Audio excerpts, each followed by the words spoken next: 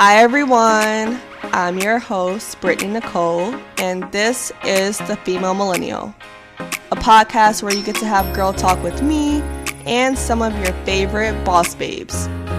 We're going to be talking about career, balance, and what it really takes to become successful in your industry. So grab your coffee and your notebook. Let's chat, shall we? Hi guys, welcome back to the Female Millennial Podcast. I am your host, Brittany Nicole, and for this episode, we're recording with Listening Party inside of Canal Street Radio. You guys know how much of a goal of mine it was this year to be able to bring guests on the podcast, and thanks to Listening Party, I can now do so comfortably inside of Canal Street Radio. So speaking of guests, today we will be chatting all about freelancing with Austin Toussaint. So Austin is a writer, editor, and blogger living in New York City.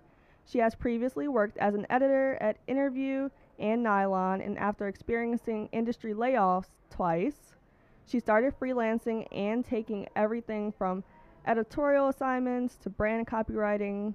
So now Austin is a full-time content creator, which is amazing. And in addition to running her blog, Keep Calm and Chiffon, she also writes for publications like Refinery29, Fashionista, Insider, and more. So welcome, Austin, to the show. Hi, Brittany. Thank you so much for having me. And you hit everything on the head with the intro. That was perfect. Yes, I'm so happy to have you here, and especially to talk about freelance. I mean, I feel like it's been, I'm trying to remember when the event was, but like a year ago since we last met at the Lulu's event. Was it last September? I think so, for last September Fashion Week, and I feel like I've been following you ever since and like following your journey, and I know you'll have a lot of amazing things to say and share today. Yeah, definitely. I'm excited to dive in. Yes, so I, of course, have been following you, and I know like what you're doing, but kind of like tell our listeners what you do, who you are, give us the rundown. Yeah, absolutely. So, once I was kind of in the middle of college, I started thinking about what do I want to do after all of this. As a teenager, I was really interested in theater, which I now kind of realize was just an extension of my love of storytelling. Right. So kind of getting dressed up and taking on different roles and being able to share, like a playwright's words or someone who like wrote songs for musicals, any of that. And so I was always really fascinated in storytelling, and my mom was also a magazine editor, so I kind of also had that a little bit in the back of my head. And so I was actually at a liberal arts college in Pennsylvania, and I transferred to school here in New York City so that I could be closer to, the publishing industry and those opportunities, and not have to feel so disconnected from the city, since I grew up in a small town in New Jersey and was kind of constantly commuting in whenever I had the chance. Like, if we were going to, if we just had a Saturday free in high school, we might try to come in. We couldn't really do anything because, we were 16. So we would just stand around outside and be like, we're in New York. But yeah, and so that's kind of how I ended up wanting to move here. And so I transferred schools and I started interning anywhere I could think of that would take me.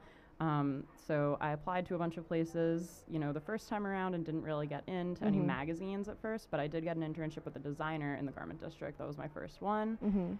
Got to see like full on, from start to finish how to make a collection. We were working on the fall collection since it was the summer, and, I was interested in design, but I quickly realized that wasn't going to be for me. Yeah. It's so just like, so hard. Yeah. So what was your first like editorial job then? Well, so my first editorial internship was at Marie Claire in the Fashion Closet. Oh, which wow. was an absolute dream. Like, just like holding couture and like helping editors with mood boards and making shoots happen and everything. It just was a total dream. And I was lucky enough to get that internship after, I had the internship with the designer, and I had a little bit more clout behind me. And I also ran a fashion show at my college. And when I was, having the interview about the internship, I was like, yeah, we had to borrow clothes and return them and keep track of them. And that's what a fashion closet is too. So I think that kind of proved that I was able to handle it. And then once I got that one, the rest kind of kept coming. So then I went on to intern at Nylon, where I eventually worked, and then Cosmo's website as a fashion and beauty intern, and then at New York Magazine's website, primarily helping the cut editors whenever I could with transcriptions and fun things like that too. So when I graduated, I had the offer from Nylon, and I just couldn't believe it. So I got hired as an editorial assistant, And I had that role for about 7 months before I actually got promoted to assistant editor. It was such a small team, so people could kind of move up quickly there. And it was an absolute dream job. Like, I just loved it so much. So now, you've transitioned into freelancing life. Mm-hmm. And I guess I kind of want to hear like the difference in your freelancing life now opposed to working with all of those magazine companies and having to be on like a set schedule and be in-house. Yeah, so I mean, as far as the transition to freelancing from those magazines, like I had always kind of envisioned, I wonder what it would be like to work for myself, and I'd love to get to that place eventually, you know, where I have worked with all these magazines and maybe I've become like the senior fashion editor, right? And then I go off and do my own thing. Exactly. So that wasn't the case for me. Nylon folded, and then I got laid off. And I was lucky enough to find the interview job pretty quickly after. And then I was only at interview for about 8 months before last May. The same thing happened. They folded and I got laid off again. Okay. So it was kind of, well, it was hard. And Nylon especially was very heartbreaking for me because that was a magazine I grew up reading and loving. Yeah.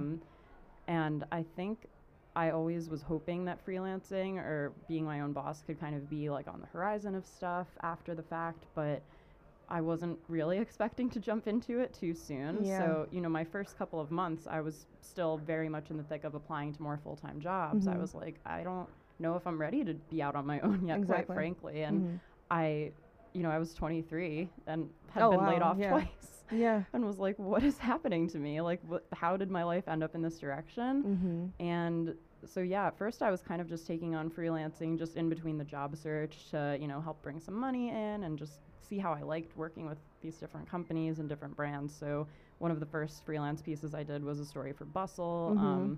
I have a friend who's a branded editor there, and they were actually looking for like an influencer to write an article. So since I started my blog in 2012, like originally thinking, oh, if I'm going to need clips to like apply to these magazine internships, they should probably be published somewhere. Right. And if no one else is going to publish them, then maybe I just should. Exactly.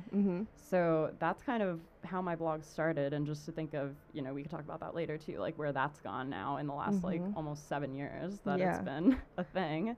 But yeah, it was definitely hard because, again, it wasn't like I made this big plan to get up and quit my job and like go freelance. Like I really kind of was just thrown into it. And so the beginning of freelancing was a lot of one-off assignments, a lot of uncertain months of like, I'm not really sure how much I'm going to be making and, you know, how much will I need to pull from my savings or like whatever's going to happen.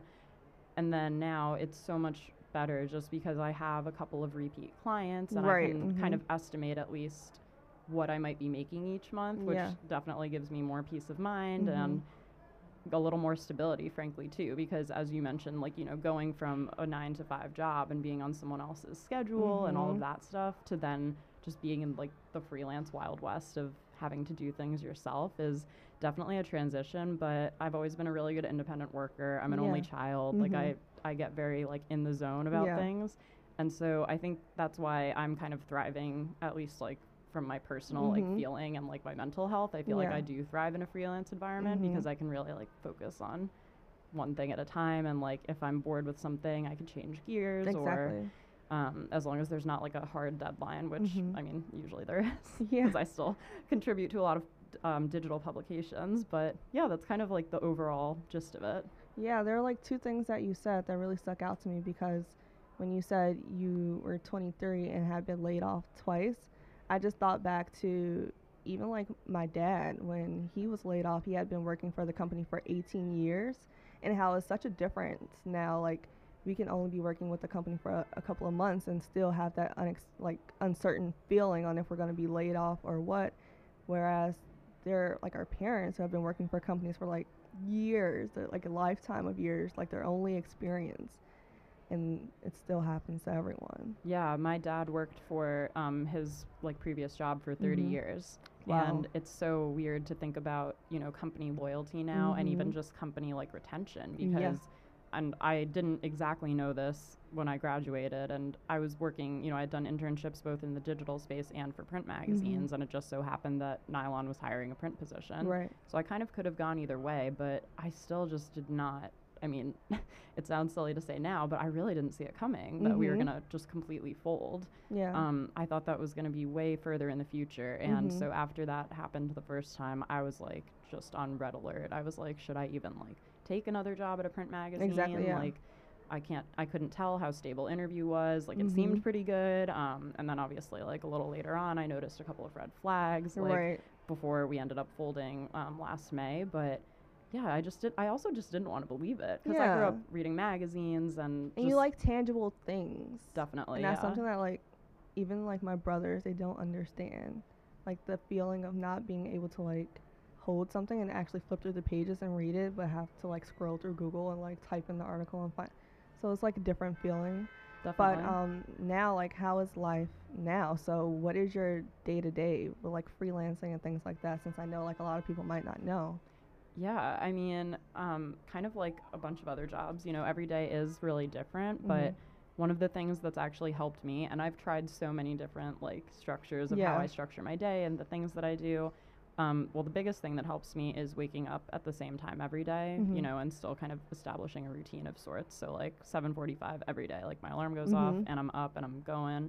And one thing that I started doing, I think I started about a month ago, was something called batching. So this was really helpful to me because in general, at least, like not every week will be like this, but I liked having days designated to doing certain things. So Monday, for example, was my shooting day. So I would shoot as many outfits as I could, and then I would also shoot my YouTube videos for the week. Right. So I'm doing 2 YouTube videos a week right now, 1 blog post, and then trying to post to Instagram every day. So that was kind of the photo day. So it's like, okay, I'm doing my hair and makeup, I'm going to get a bunch of stuff done, and then that's going to be the day that I do this. Right. Tuesday became kind of a meetings day, so scheduling any like meetings or coffee catch-ups or events or press previews, anything like that, hopefully would be all kind of on Tuesday if I could stack them all together. Wednesday was kind of just a writing editing day, like, which is one of my favorite days. No makeup, at a coffee shop, just with my computer, just getting it all done. Yeah. Thursdays was kind of a miscellaneous, like administrative, any errands I had to run, like doing laundry or like other things, following up on invoices. And then Friday I had set aside for collaborations and personal projects. Yeah. So collaborations being like any branded sponsorships that I was doing for my social media platforms or my YouTube channel. And then personal projects is some fun stuff that I'm working on that I can hopefully be sharing soon. Yeah. And, you know, just things that, you know, the things that I always said during the 9 to 5, if I had the time, I would do this. If I like, Right. I'm trying to actually make the time for Exactly. it because that's one of the biggest excuses we use. And I wanted to ensure that I still had a day that felt like, okay, like if I want to do something really big, like that I've been meaning to do for a long time, like Yeah. this is how I want to spend my time doing this on Friday if I can. And like, hopefully the rest of my work has gotten done up until that point. I do still work most Saturdays and Sundays, but again, since I'm freelance, it could be like, you know what, I'm just going to bang out 2 hours of work in the morning and then I'm going to go to brunch with my Right. friends, not worry about it. And there are some nights where I end up like burning the midnight oil a little bit. So I'll like have dinner and then, you know, from maybe like 8 to 10, I'll like go back and work on a couple of other things too. Yeah. It's so good that you mentioned like batching, because since I'm currently still in my 9 to 5, I was just thinking about different techniques that I could do, because like usually I write down everything in my planner, like everything. So like what I need to do for my blog, my brands and stuff like that, but they all end up clashing together. And I was just like, I need to have designated days to all those things, because it helps you be more organized and it helps you focus on one thing at a time. Definitely, yeah. I So- found that was helpful. Yeah, so transitioning, when you were going into freelance and that you weren't sure that you were going to take that step, you just kind of like fell into it. Explain like what was the hardest part in the beginning and kind of like what was the pro. I think, quite honestly, one of the hardest parts, and I'm not sure if I've talked about this anywhere yet, was just like thinking that I wasn't good enough, which sounds Yeah. silly, but like I was applying to, you know, I have like a spreadsheet in my Google Docs. I was very organized about it. So I was applying to, you know, I had applied to like 30 jobs that I felt perfectly qualified for. And some cases where I even had a personal connection and nothing was panning out. Yep. And I also just had to kind of accept the fact that, you know what, this isn't really about you. Like, look at how media is changing. Like, look at how publishing is changing. In the time that you know, since Nylon folded, I think at least like 20 titles that I loved and recognized for years have announced that they'll be suspending like print production, or they're Right. just going digital, or even that their digital teams have shrunk. I mean, it's a scary industry to be in, media, Yeah. and I don't want to deter anyone who is interested in pursuing any careers in editorial or anything like that. I do think there's space for it, but I think more than ever, like, you need to kind of learn additional skills too that you can Mhm. translate towards different things. And I think that ended up being a huge pro of being freelance, is Yeah. that I kind of had to just start learning how to do other things. Mhm. I think I had to, you know, the first time someone was like, "Oh, will you send me over a contract?" And I didn't want to say I didn't know how to do that. And I was just like, "Yeah, absolutely, contract coming up." And I was Googling all day, like, what do you put in a Mhm. contract? And I drew one up and had it to her by the end of the day. Yeah. Like, just things where you have to kind of be thinking on your feet. Like, when I first started my YouTube channel, I knew it wasn't going to be perfect Mhm. because I had never filmed videos before, I'd never Right. edited anything before.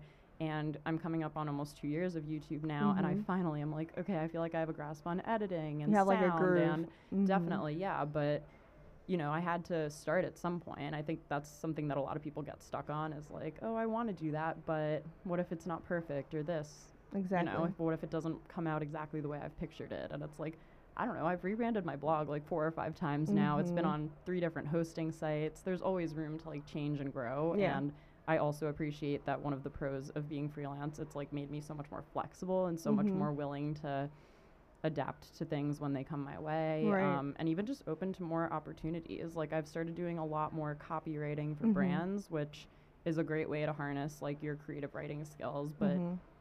put some money behind it kind of for the brand, like from Yeah. an ecom perspective. So doing product descriptions, Mhm. doing email marketing, copy for that kind of stuff, and even doing a little bit of like social media consulting, which Yeah. just because I use social media, you know, that Mhm. in a way makes me qualified to do it compared to smaller people who might just be starting out and looking for Mhm. some advice. And so it's kind of opened me up to so many different things, and that's why I really appreciate it, because it's given me not only a bunch of different diverse revenue streams, which Mhm. makes me happy. Like, Yeah. you know, if one thing falls through, like, I know that there are a You have couple a others backup. that are Mhm. still kind of coming in, but yeah, it's really exciting. It's like how everyone is saying in the influencer space, like, don't put all your eggs in the Instagram basket, Yeah, because no. we don't know what's happening with that. Exactly. And it's so good that you are able to copyright and write for different brands, because I've learned that that's actually a talent, like a skill, to be able to differentiate like your voice from your personal platform to another voice on another platform. So I think that's awesome. But what are some other skills, or how should a person who wants a job in media, um, what should they do to stand out, as far as like some key things? Because even for me, like applying for jobs, because I'm in beauty and marketing, um, I didn't get those jobs right away either, because they're looking for certain skill sets. So what would you say? I mean, even just looking at some of the editors at major publications, or the ones who've recently departed. So Mhm. Alyssa Coscarelli is a great example. Yeah. She was senior fashion editor at Refinery 29, and you know, was kind of just sharing her day-to-day life on her Instagram, and people Mhm. found an interest in that. Carly Cardellino, who's the beauty director of Cosmo, you know, she's garnered like kind of a small following too, just from sharing, you know, behind the scenes, Right. or selfies with hairstylists that she Mhm. interviews. And I think that that's really interesting. And even if you're, you know, say you're like 18 years old and you live not in a major city, Right. and you still want to be building your presence, like, Mhm. really just showing that authentic side of your life. And it could be on Instagram, it could be on YouTube, it could be, you know, on a blog that only you have like a password to, but you would send it to like a potential employer, just to Yeah. like give them access to it and show them like, hey, this is kind of just me keeping track of my life, or things I find interesting. Like, just to have anything like on the side, a passion that you're excited about, Mhm. and that you can kind of show that you have skills that you've learned from just being passionate about something, that could possibly translate into something else later on. So, you know, if you just make beauty videos in your Mhm. bedroom and you want to work for a beauty company, I think that's amazing. And I Yeah. think that's something that you could totally send along with like the normal resume and cover Mhm. letter. Say, hey, by the way, like, I did a whole video just using products from your brand, and Mhm. I put it on my YouTube channel. I would love if like you could check it out as well. Mhm. I think that makes an impression, and definitely helps out if you're applying for jobs in a competitive field, which all the fun things are competitive. Yeah, I know, right? I can definitely co-sign what you just said, because when I was interviewing for a job, I put my brands that I work with on my influencing side too. And they're like, "Oh my God, you work with this brand. I used to work there." I'm like, "Oh, well, this is great because we already have a connection there." So anything that you have, make sure you put it on your resume, because you never know who's watching and you never know what is going to make them stand out, what is going to make you stand out. And even like what you just said, finding common ground with the person who might be hiring you. Like if they were in their a cappella group in college, exactly, and you were too, point that out on a resume or cover letter. I'm always like, from an editor perspective, I was always more willing to answer emails in my inbox when, you know, I had already met someone in person, like even at an event for 5 minutes. Hey, great to meet you at this event. Would love to follow up with some pitches. Or hey, like I'm a friend of this person and she suggested reaching out to you to do this. Like, would we be able to discuss further? I feel like that is kind of the, you know, networking 101, where it's like if you can find that kind of either common thread or common connection, then you have such a higher chance of getting, you know, the response that you want from someone. Exactly. And even if you haven't met them already, it's so easy to find things about people and say, the beauty I am a LinkedIn stalker. I will literally look up your LinkedIn and say, all right, so you went to this school? Okay, good.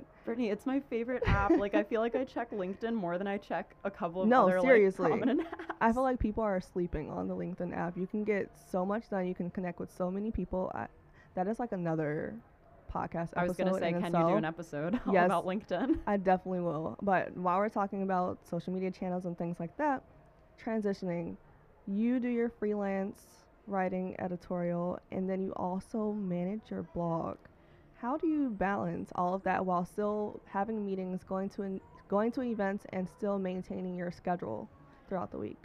Yeah, I mean, it's really interesting because, you know, the whole time that I was working at Nylon and Interview, and also the entire time I was in college, I was also doing my blog. So at this point, it's really second nature almost. Like, I can't imagine not working on my blog at this point. And I think it's always just been, you know, something that I looked forward to. And, you know, if you had told me when I first started it, which it was in 2012, and I was bored one summer for the first time ever, like I had nothing to do for a whole summer. You know what?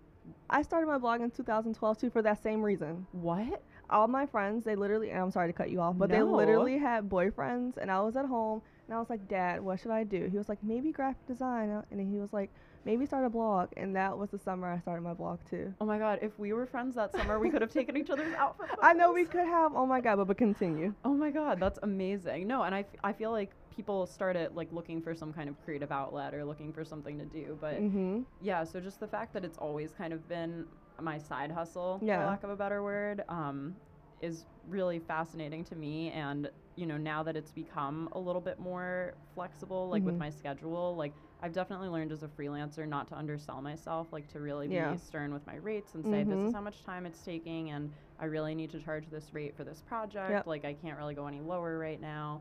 So as long as they're comfortable with that. And I've noticed that having more of those kind of long-term, like higher paying big projects has opened up a little more time for me to dedicate to the blog and YouTube especially too. Like, and I want to be able to have that balance and kind of be able to do that, but in a large way. Like it is still kind of my side hustle. I would say right now I'm at the point where maybe 60% of my income is still from freelance writing and editing. So doing some brand copywriting, blog editing for other people, and writing, contributing articles to like Fashionista, Insider, some of the other places I mentioned. And then, although I've definitely noticed in the past couple of months, the brand deals and stuff for the blog has been picking up, which is exciting. Awesome. Yeah. So then the other 40% is probably from, you know, sponsored content, especially now like YouTube. I'm starting to incorporate video into, you know, my media kit and what I offer people. So I just did my first fully sponsored YouTube video, That's which so was exciting. really exciting. Yeah. And it's so funny. The woman found me because she was looking for a video on how to use Glossier Zit Stick because she couldn't figure out how to work it. And I couldn't either. And in the video, you see me like struggling to kind of get it going. But she found me through that, and she was like, "Hey, I work for this cashback app, and we want to do, you know, we want to work with more bloggers and influencers and stuff. And I actually found you because of your Glossier video. Glossier is also one of our clients. Like, can we talk about, you know, working together in some way?" You never know where any opportunity is going to lead you. Definitely. That's awesome. And so I sent her a couple different options. I said, we can do an Instagram post, we can do, you know, a YouTube video, we can do kind of whatever you want. And she was like, since I found you on YouTube, I feel connected to that platform. Exactly. And let's see if we can do like a dedicated YouTube video. So that was really exciting. And I definitely want to focus more on that. Mhm. I've also had a couple meetings in the last few weeks, like trying to extend partnerships with brands that I've already worked with, because Yep. I find, again, that that's the most helpful rather than having a one-off. Like Mhm. sometimes a one-off can be fun and it can be like, oh great, money is happening right here and Mhm. now, but where does it really extend, and like is it going to be beneficial for, you know, your audience, and then is Mhm. it also going to be beneficial for that brand? Like, Yeah. I've been thinking about that a lot too, like with my personal brand, is that I would rather work with or have like repeat partners that my audience can trust that they could come to me for advice on, instead of like the one-off brands where you know you work with them once and then they kind of just don't show up on your page again. Whereas if you're working with, I don't know, Palmer's like for a year, then your following trusted you that they can, that your opinion about that brand is true. So I definitely love that, and I just want your take on how, I guess, people could, how can they sell themselves to have repeat partners? Like, what are some things that they need to do to make sure that they are honing in on that relationship and building a great relationship with them? you know, it's funny because I feel like influencing and blogging is the only place where you have to do so much free work in order to just get a little bit of paid work. Yep. I mean, my biggest advice would be to create some amazing organic content with a brand specifically in mind and send it to them and say, hey, I love you guys. I've been talking about you, you know, the last like 3 weeks straight on my Instagram stories. My followers DM me so many questions about it, and I really feel like we have an opportunity to like leverage this and work together. Yeah. Like, what do you think? I know that the For platform has a content search tool. So for like Instagram, or I think you can actually select any social platform you have linked to them, you can search one keyword. So you could search for a brand, for example, Right. and it'll pop up all of the times you've tagged them or like mentioned them on Instagram. Oh, and wow. it gives you a custom link that you could just send straight to the brand and say, here are all the times I've mentioned you before. Like, can we work together? I need to dig deeper on that platform. I've been meaning to.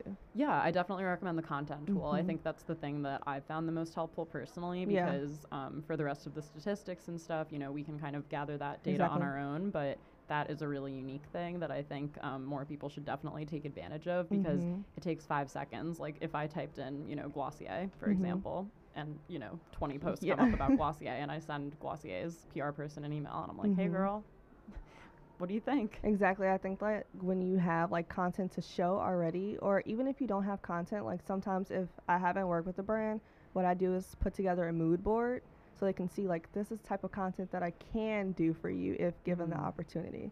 Yeah, and one thing I really recommend, have you read Brittany Hennessy's influencer book? Yes, I need to reread it because I feel like I just want to go and like highlight some things that I found. Yeah, I was kind of like bookmarking pages because I read it on vacation, Yeah. you know, in between a margarita or two. So I was like, I got to go back and reference everything. Yeah. And one thing that she suggested making was a partnerships page. And so I also have that now on my website where I can send it directly to a brand and say, here's my partnerships page. You know, here's a couple of previous examples. And right now I have Instagram posts, blog posts, and then non-dedicated and dedicated YouTube videos all in one place. So if they do want to see a previous example of branded work, it's all right there. And I'm so mad at myself that I didn't have this on my website until like 2 months ago. I was looking at my partnerships page and I literally haven't updated it since I don't even know when, and I was like, this is a project that I need to do on the weekend. Yeah. So like anything that you have, make sure that you keep it up to date, because even she mentioned in the book that she went and she was like looking on someone's blog and they hadn't had a blog post in so long, or they hadn't updated a page in so long. So make sure you keep everything up to date, because people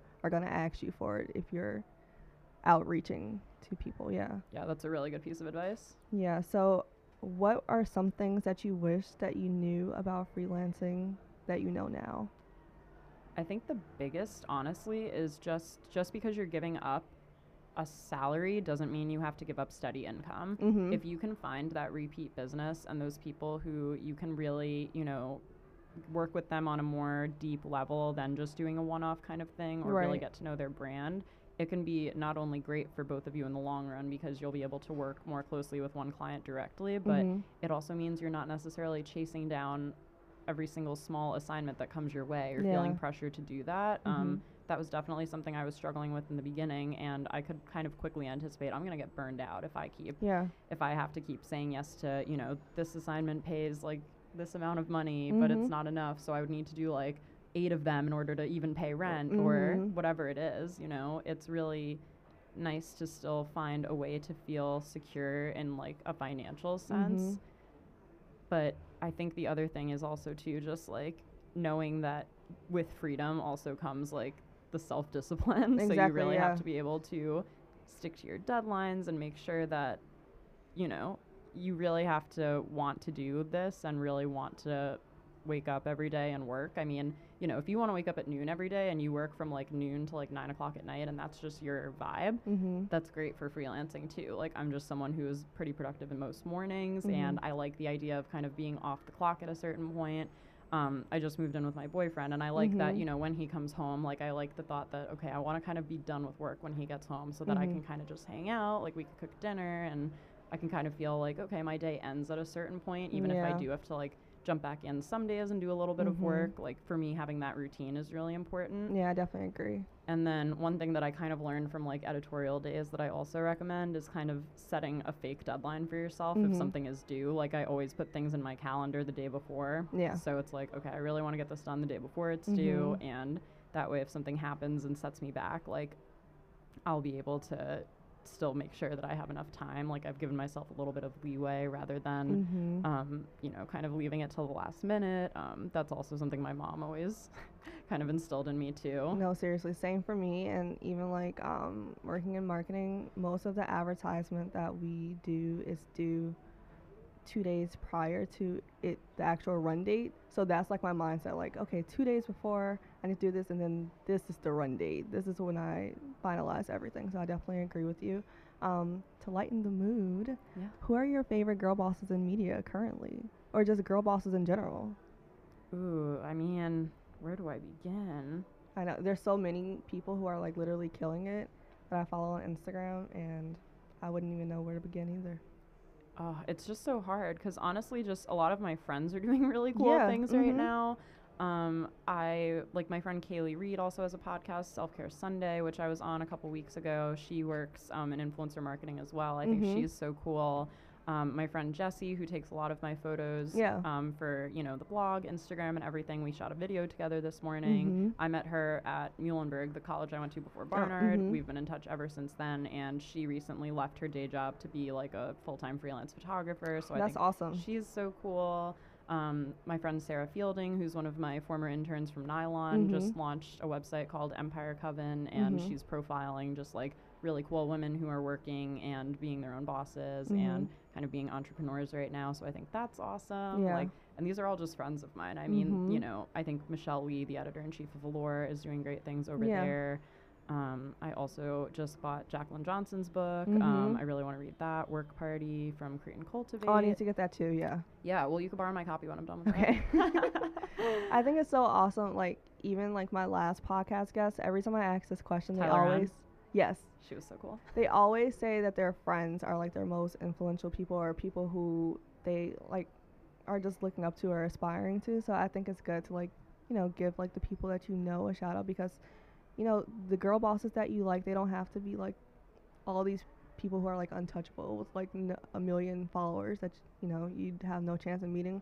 Sometimes they're just your friends who are just doing really cool things. Definitely, yeah. It's always nice to like think about people who have been around for a while and who you've really gotten to know also, and just see like how they've changed and like what they're working on. And it's always fun to kind of just support them too, because that's the best way to be able to build too. And I want to definitely do more collaborations going forward and try to work with other people, do more like podcast interviews. Like there are just so many cool people out there with stories to tell.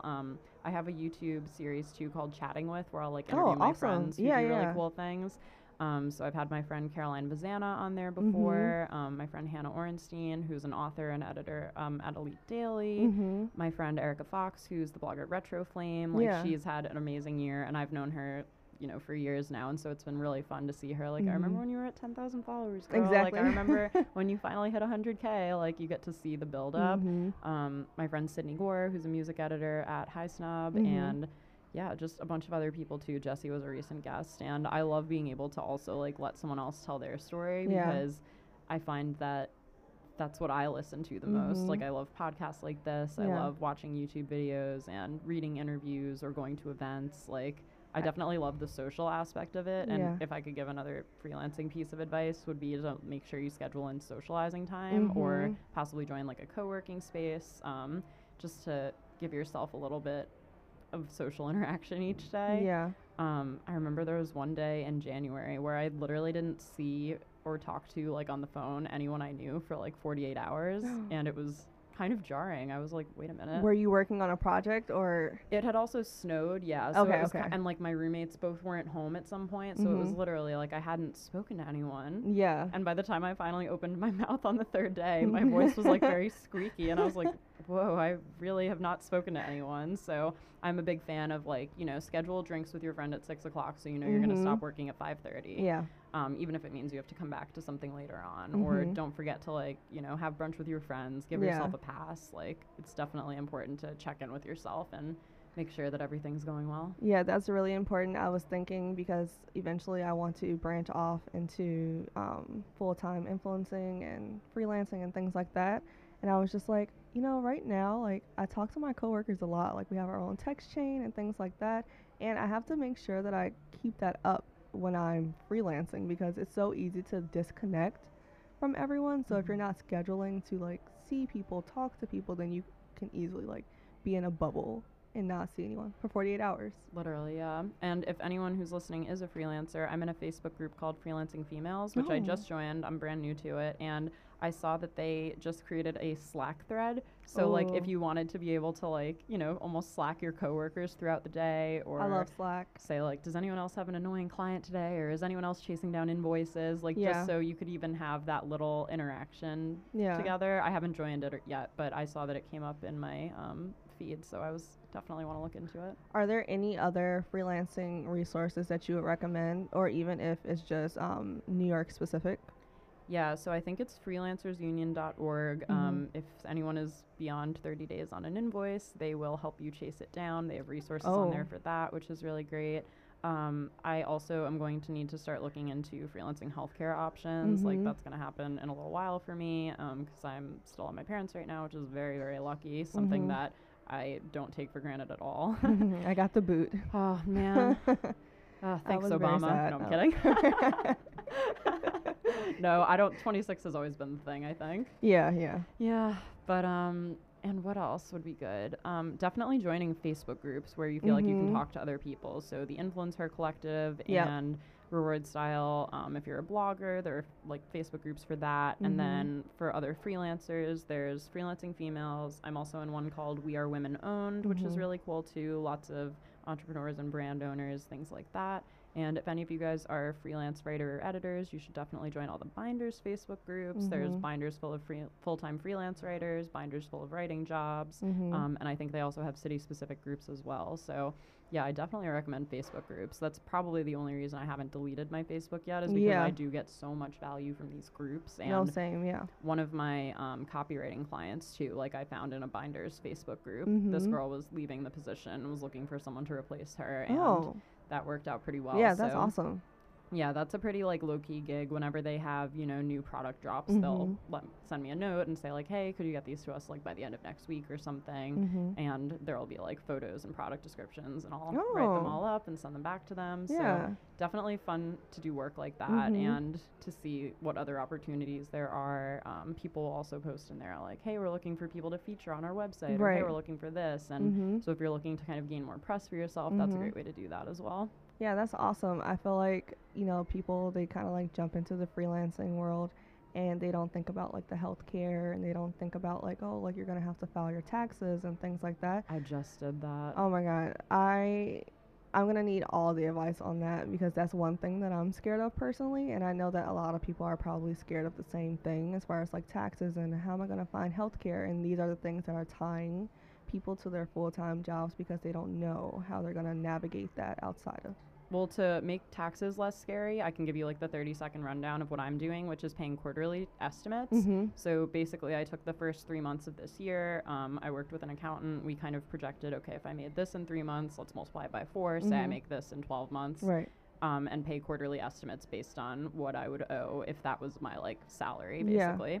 So it's broken down by federal and state. So I just submitted, it's due on the 15th every quarter. So April 15th, June 15th, September 15th, December 15th. That's really smart. Yeah, and it's just like, you know, you might end up overpaying, or you might still owe money down the road, but at least you're kind of, because when you're freelance, it doesn't get taken out of your paycheck. Yeah. In pretty much all cases that I've dealt with so far.